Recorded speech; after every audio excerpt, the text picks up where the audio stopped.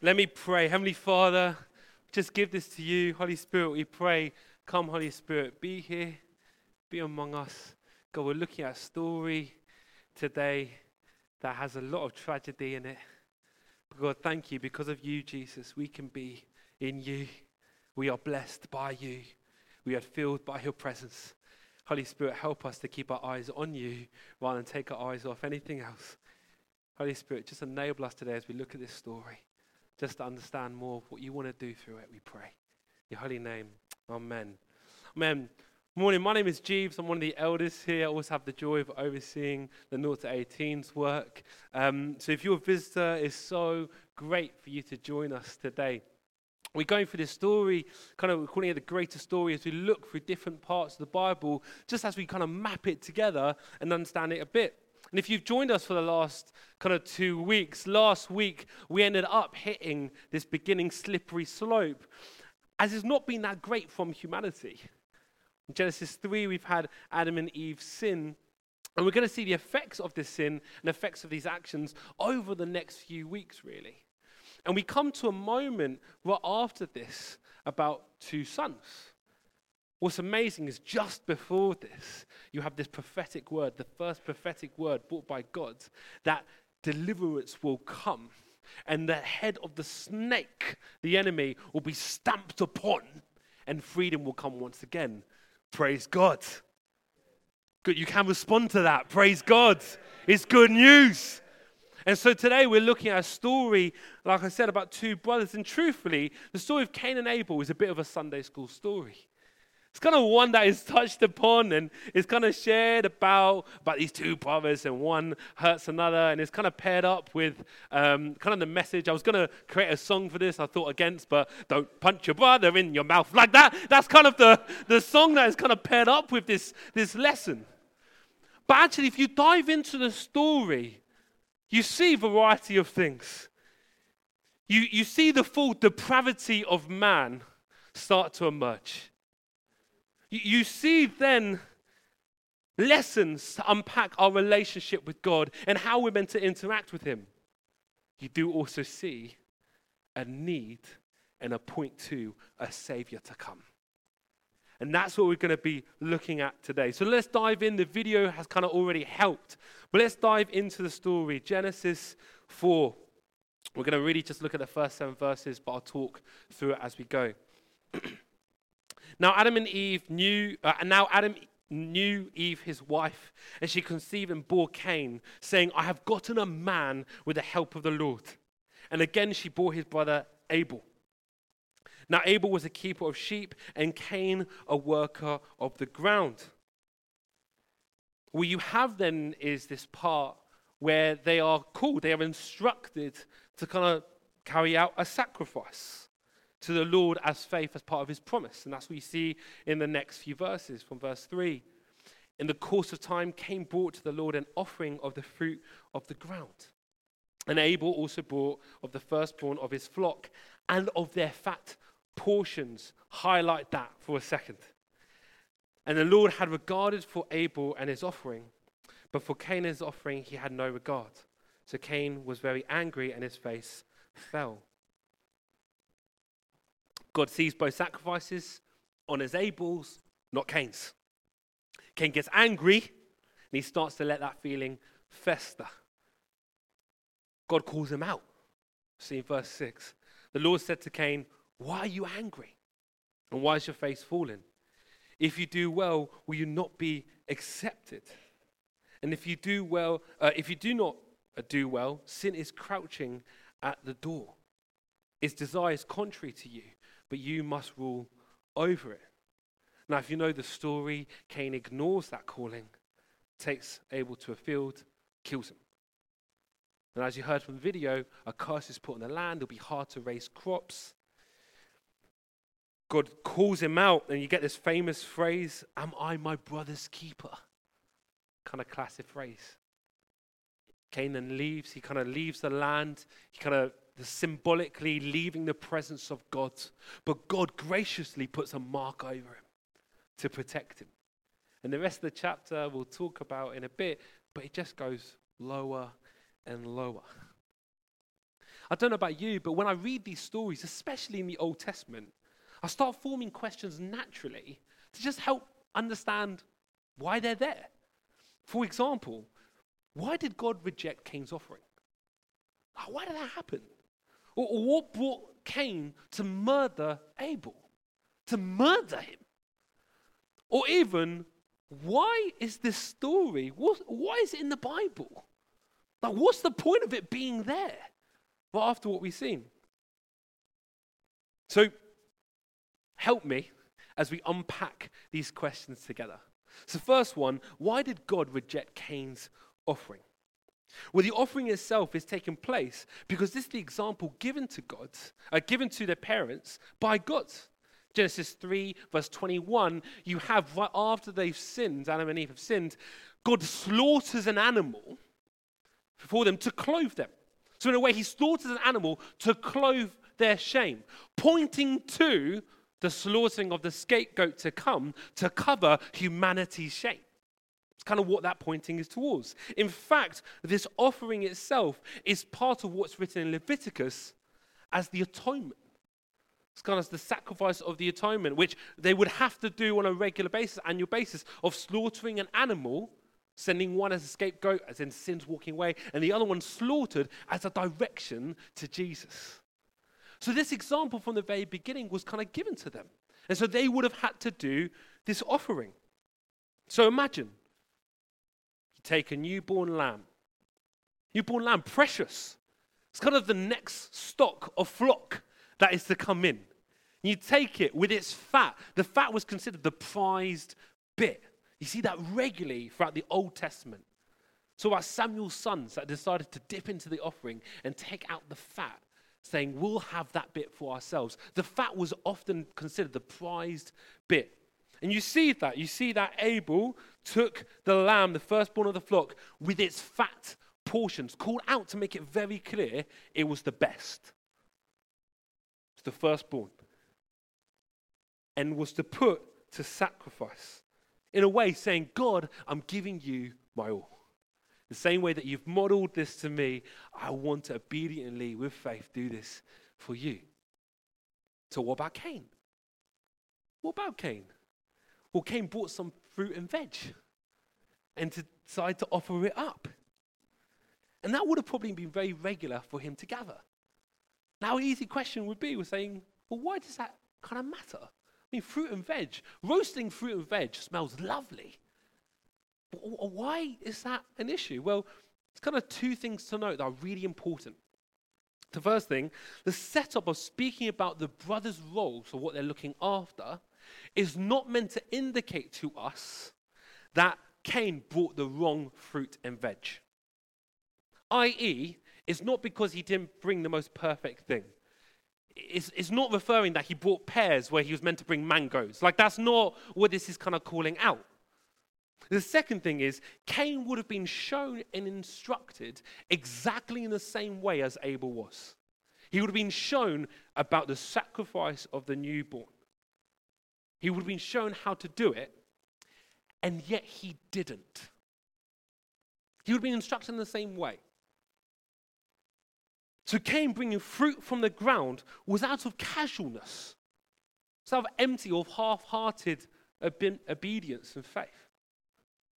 Cain chose to sacrifice in his own ways rather than following God's example to him.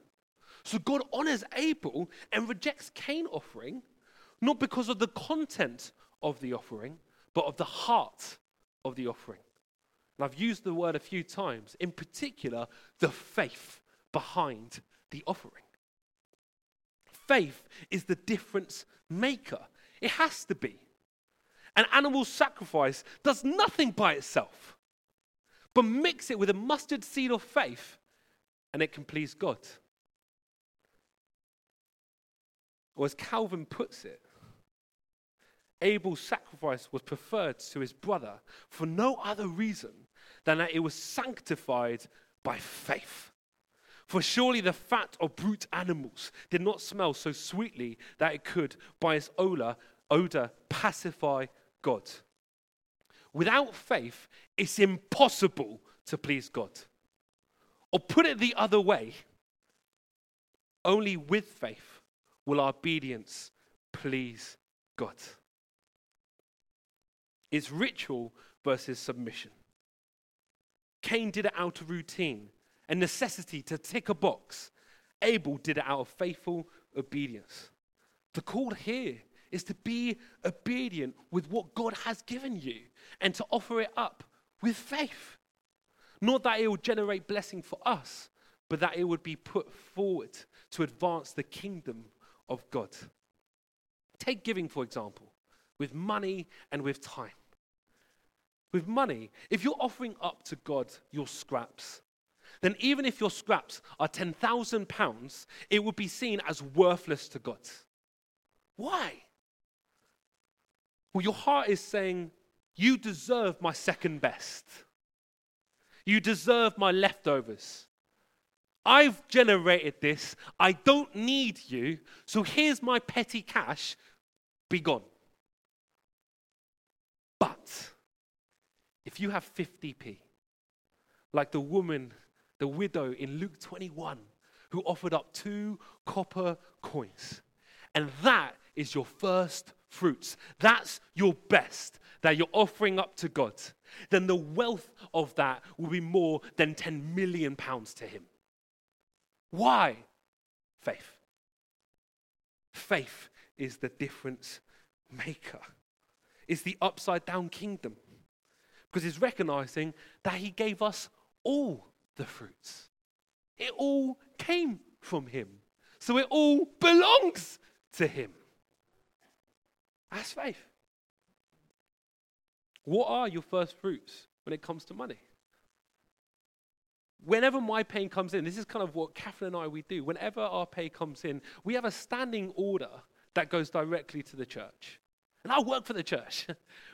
We have a standing order that goes directly to the church.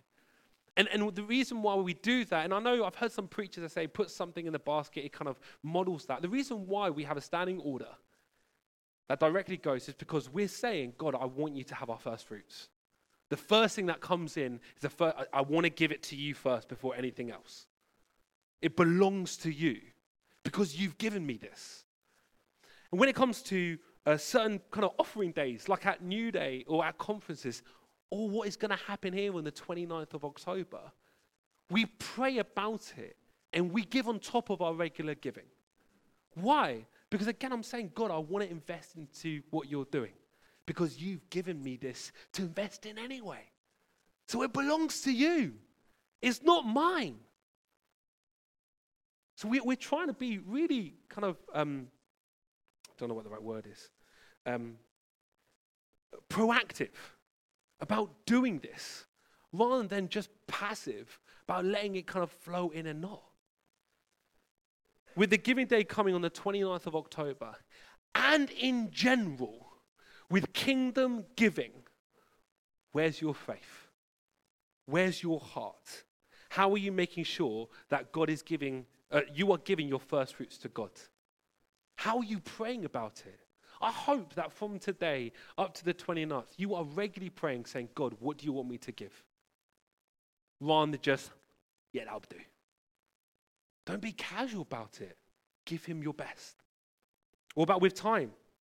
How do you use your time? Or let me rephrase this. How casual are you with God?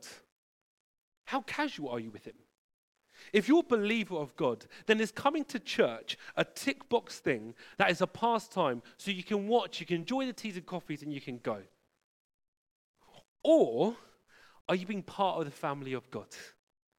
You can't play your part in the family of God if you aren't giving him your first fruits, saying, God, I want you to give you my time because you gave me life to the full, and you've given me time. Therefore, I want to use my time to honor and glorify you. We've spoken a lot about serving, but it's not because we have operational gaps in the church. I need you to know this. We will always have operational gaps in the church. It is the nature of church work. There will never be a moment that we won't need more people. We will always need more people to get involved. It's not because of that we're talking about serving. Beloved, the reason why we're talking about serving is because we want you to be part of the kingdom of God.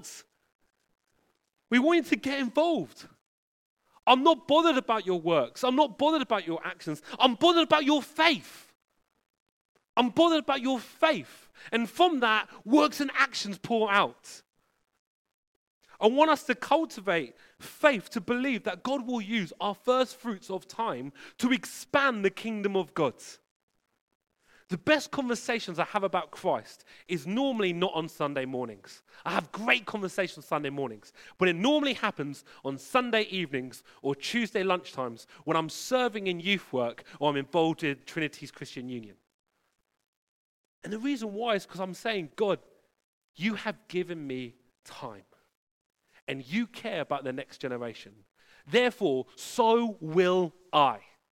Have my time for the kingdom of God, that you would use my faithful obedience to see what you're going to do in the next generation. That's why I'm bothered. That's what I'm serving.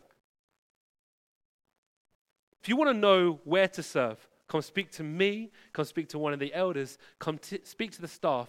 There will always be a gap operationally, but we're more bothered about your faith. Give God your first fruits. Second question, what brought Cain to murder Abel?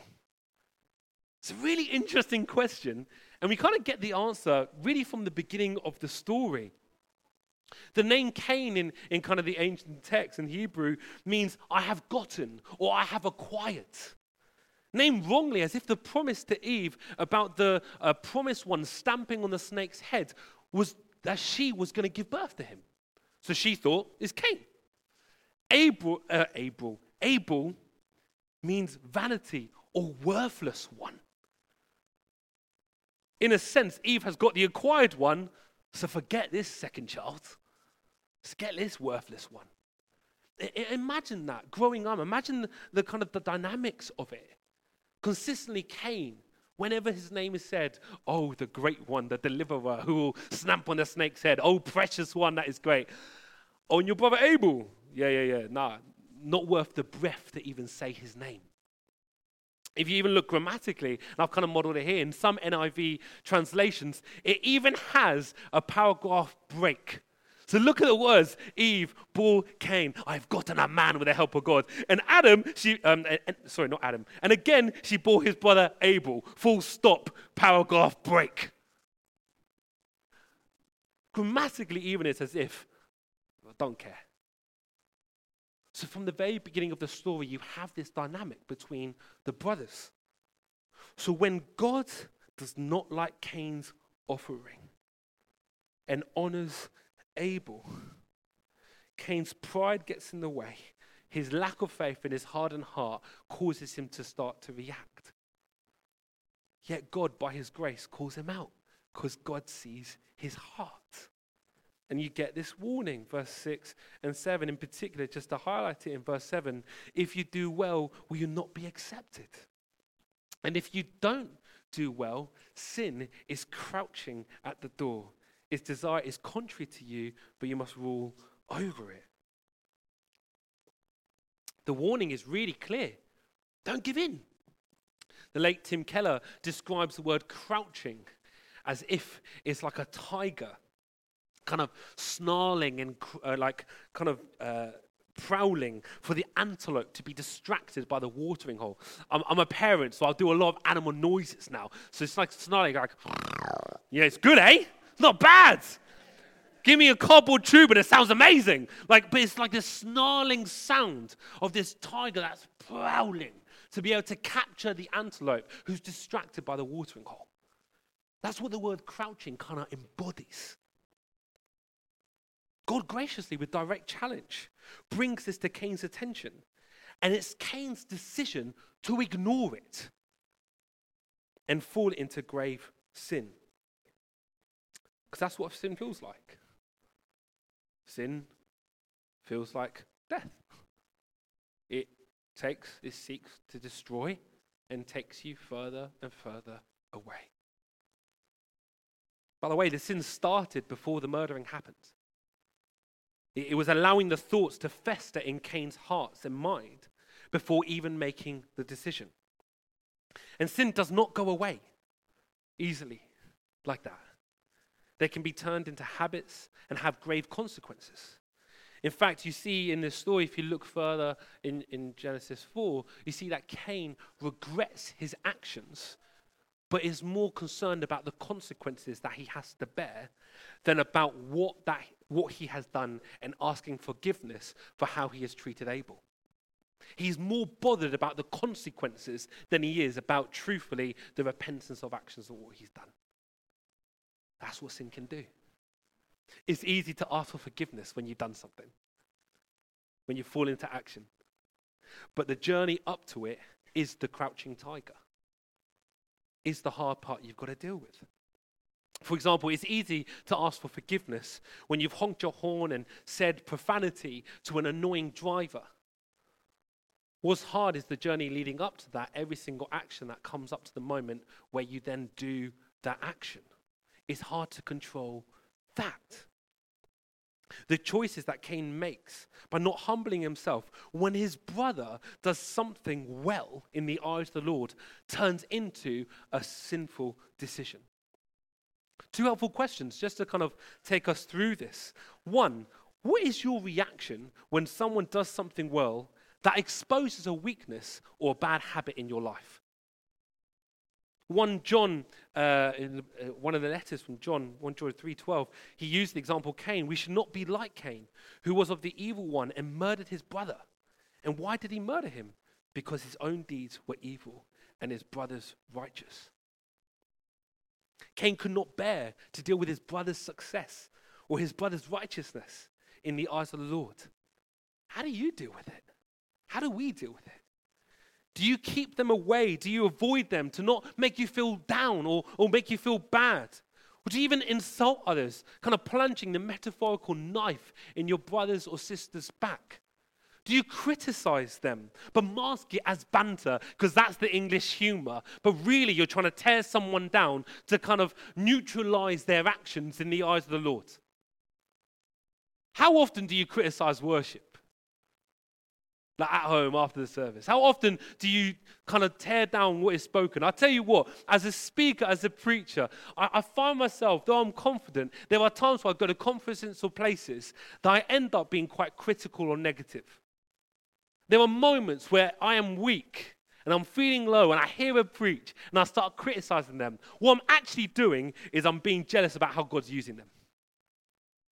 I'm jealous how God's using them. And so I'd rather find little holes to kind of nitpick and criticize so I feel better about myself because I'm not doing as well as them.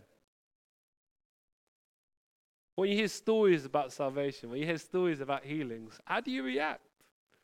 Steve Allison from Crawley gave a good example of they don't do golf clap church. Of just clapping at stories and just having a nice little golf clap, where truthfully, more commonly than not, I wonder how with our reactions, when we hear stories from God, we're kind of like, yeah, it's great, isn't it? Glad that you got healed. Like, I wonder if that's our reaction. How are we when that happens? I'm learning to jump for joy when God moves in other people and God uses other people. I'm learning that their success with the kingdom is good news for me. It's great news. I'm learning to celebrate others more, as Philippians 2 verse 2 says, of completing others' joy, that their joy becomes my joy because the kingdom of God has advanced. I'm learning. How are you on this journey? Second question I think that helps is, how are you dealing with the hidden tiger of sin? How are you dealing with this crouching, prowling tiger? God saw Cain's heart, and he sees yours, even if on the outside all looks fine. Therefore, decisions we make in dealing with our hearts are really crucial. Keller furthers the analogy by saying, if you see a crouching tiger, you have a chance. You can be 2 steps ahead. The dangerous moment is when you can't see the crouching tiger, because that's the moment it can pounce. Decisions we make with our actions, thoughts, and minds really matter. Like our opinion on ethics. Like our opinion on ethics and what the world is saying. If we don't have an opinion and we just walk with what the world is doing, we fall into continuous crouching tigers that are going to take us away from the theology of the Bible and take us into the trap of sin. We need to be well educated on what the theology of the Bible is saying so we have an opinion about what the world is speaking about. How are you? Or take how you feed yourself, content that you show yourself, movies that you watch, movies that your kids watch. If you're watching horror movies or movies that have messages that are of the world, you're allowing yourself and your children to fall into crouching tiger pits that has influences of the world or even influences of the demonic. And you're allowing that to feed you. That will affect behavior, but more importantly, will affect your relationship with God. We need to be aware of this. We've got to learn how the crouching tiger subtly calls us to fall. For example, when I struggle with lustful thoughts, it starts with small actions of watching videos that are unhelpful and me not clicking off them. Allowing them to fester, allowing videos to play. And now on YouTube and Facebook and Instagram and TikTok, there's more content that has become easily accessible that are not good for righteous eyes. And allowing them to fester and increase and grow until I've fallen into something that I didn't want to do. Or something small happens at the beginning, something ridiculous that frustrates me. Like dirty sink. And allow that to fester and increase and other small things to add onto that until I start getting annoyed by people and I start thinking ill of people. Or even worse, I start thinking ill of myself and I fall into an explosion that causes me to say something or do something that I don't want to do. Anyone else has fallen into that? Hey, it's human, but we've got to watch it. The end action is not where the tiger begins his prowl, it's at the beginning. Notice it, capture it. I want to make this quite clear. Knowing that God sees your heart is not condemnation, it's freeing. Because something can be done about it. You can deal with it. Give it to the foot of the cross. Let Christ have it. Cut the food supply of the tiger. Let the tiger starve and die. Be done. You can deal with it. I really feel there's stuff that we're going to deal with in a bit today. So last question. Why is the story in the Bible? Why is this story here? The filthy, slippery slope of humanity has started to get really bad within one chapter. And if you read the rest of the chapter, it gets a lot worse. It's about to get a lot worse, people. Buckle in. In fact, what you see at the end of this is that Cain walks away from the presence of God, just like his parents did. And his great-great-great-grandson, Lamech, is completely evil. Now, the first thing he does, he marries two women. It's the first time you've got that in the Bible. And it goes completely against the model of marriage that God set in 2 chapters before. In only a few generations before. He then goes and slaughters cities. And in fact, the first poem in the Bible is Lamech celebrating how he's more evil, more sadistic, and killed more people than Cain. The story's gone left. It's taken a turn. The slippery slope really has begun. The sanctity of life has been lost. Is there any hope? You might be here today for the first time or have come a few times. You might not be a Christian, or you might have heard the gospel story many times, but you've never responded to it. And you're hearing this story, and you've seen the news, and you're asking that question yourself. Is there any hope in this life? Yes. Absolutely, there is. Yes. The book of Hebrews gives us this answer when it's talking about faith. Faith being not what we hope for, but certain of what we do not see. And it all points to Jesus just before that, and it gives us different examples of the Old Testament where faith has happened. And it starts with the example of Abel. By faith, Abel offered to God a more acceptable sacrifice than Cain, through which he was commended as righteous, God commending him by accepting his gifts. And through his faith, though he died, he still speaks. What is this saying? Well, there's someone who spilt his blood that speaks a better word, that goes further than Abel. And his name is Jesus. Jesus' blood covers the sin of Cain and the devastation of Abel. Jesus is the greater Abel, that his blood was spilt for the ultimate sacrifice. Jesus is the replacement of Cain, not complaining about others and what they do, but making a way into a relationship with God and celebrating and encouraging others to do the same. Cain did the deed, it could not be undone. Abel's blood was spilt and poured out. For Jesus, it was the same. The deed had to be done. There was no other way.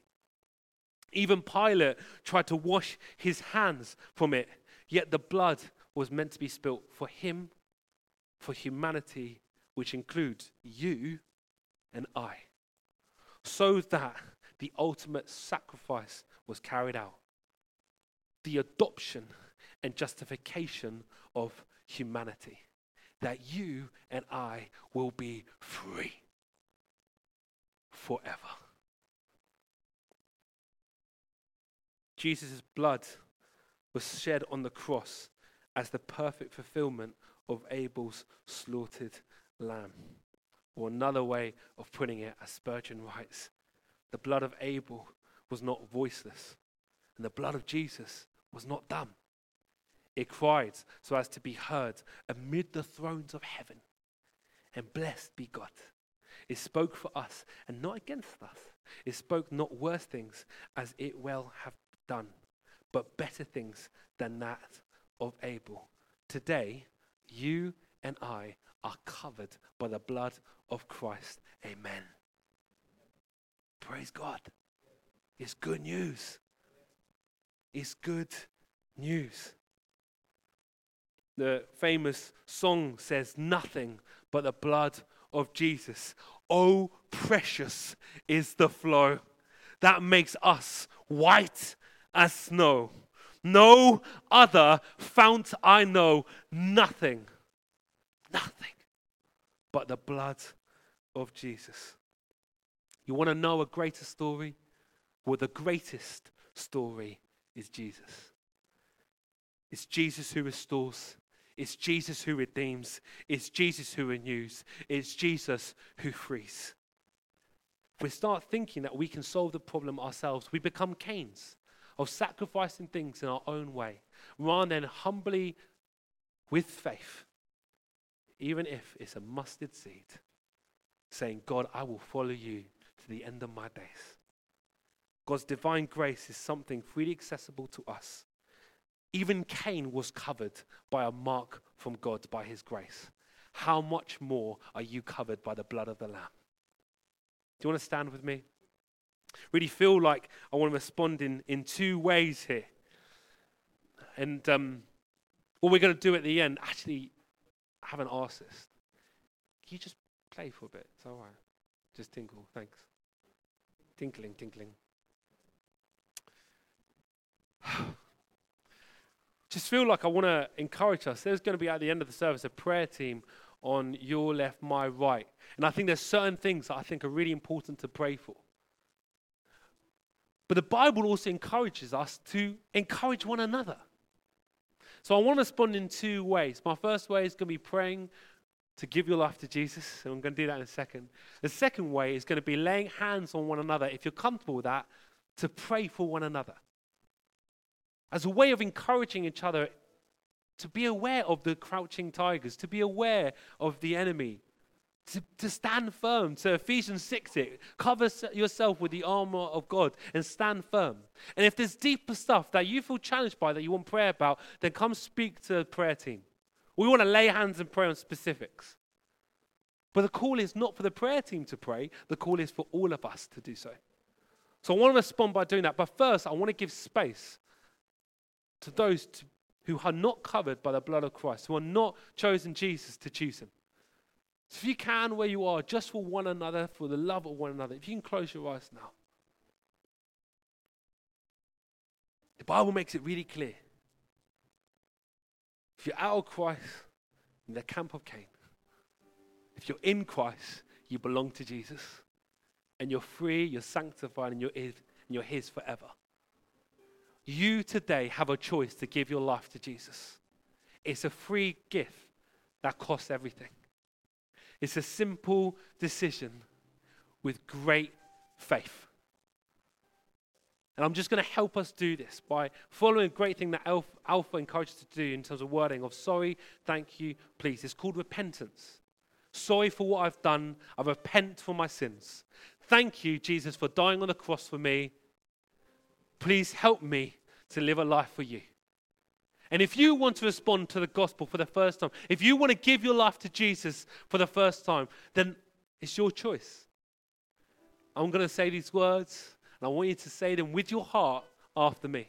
And then while everyone's eyes are shut, I'm going to ask you with faith, a mustard seed of faith, because we know what God could do with it. I'm going to ask you to raise your hand. Everyone's eyes are shut, so it's between you and God. I've got my eyes open because pastorally it's helpful just to see. Just going to give space to allow you just to wait up. Serious. But it's the most important decision you can make. Me marrying Catherine was not the most important decision I had to make in my life. It was belonging to Jesus.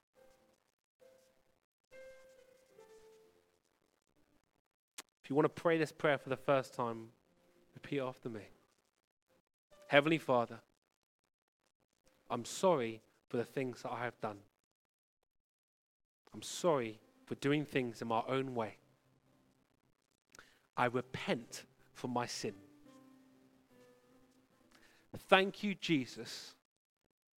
You died for me. And by your blood, I am free.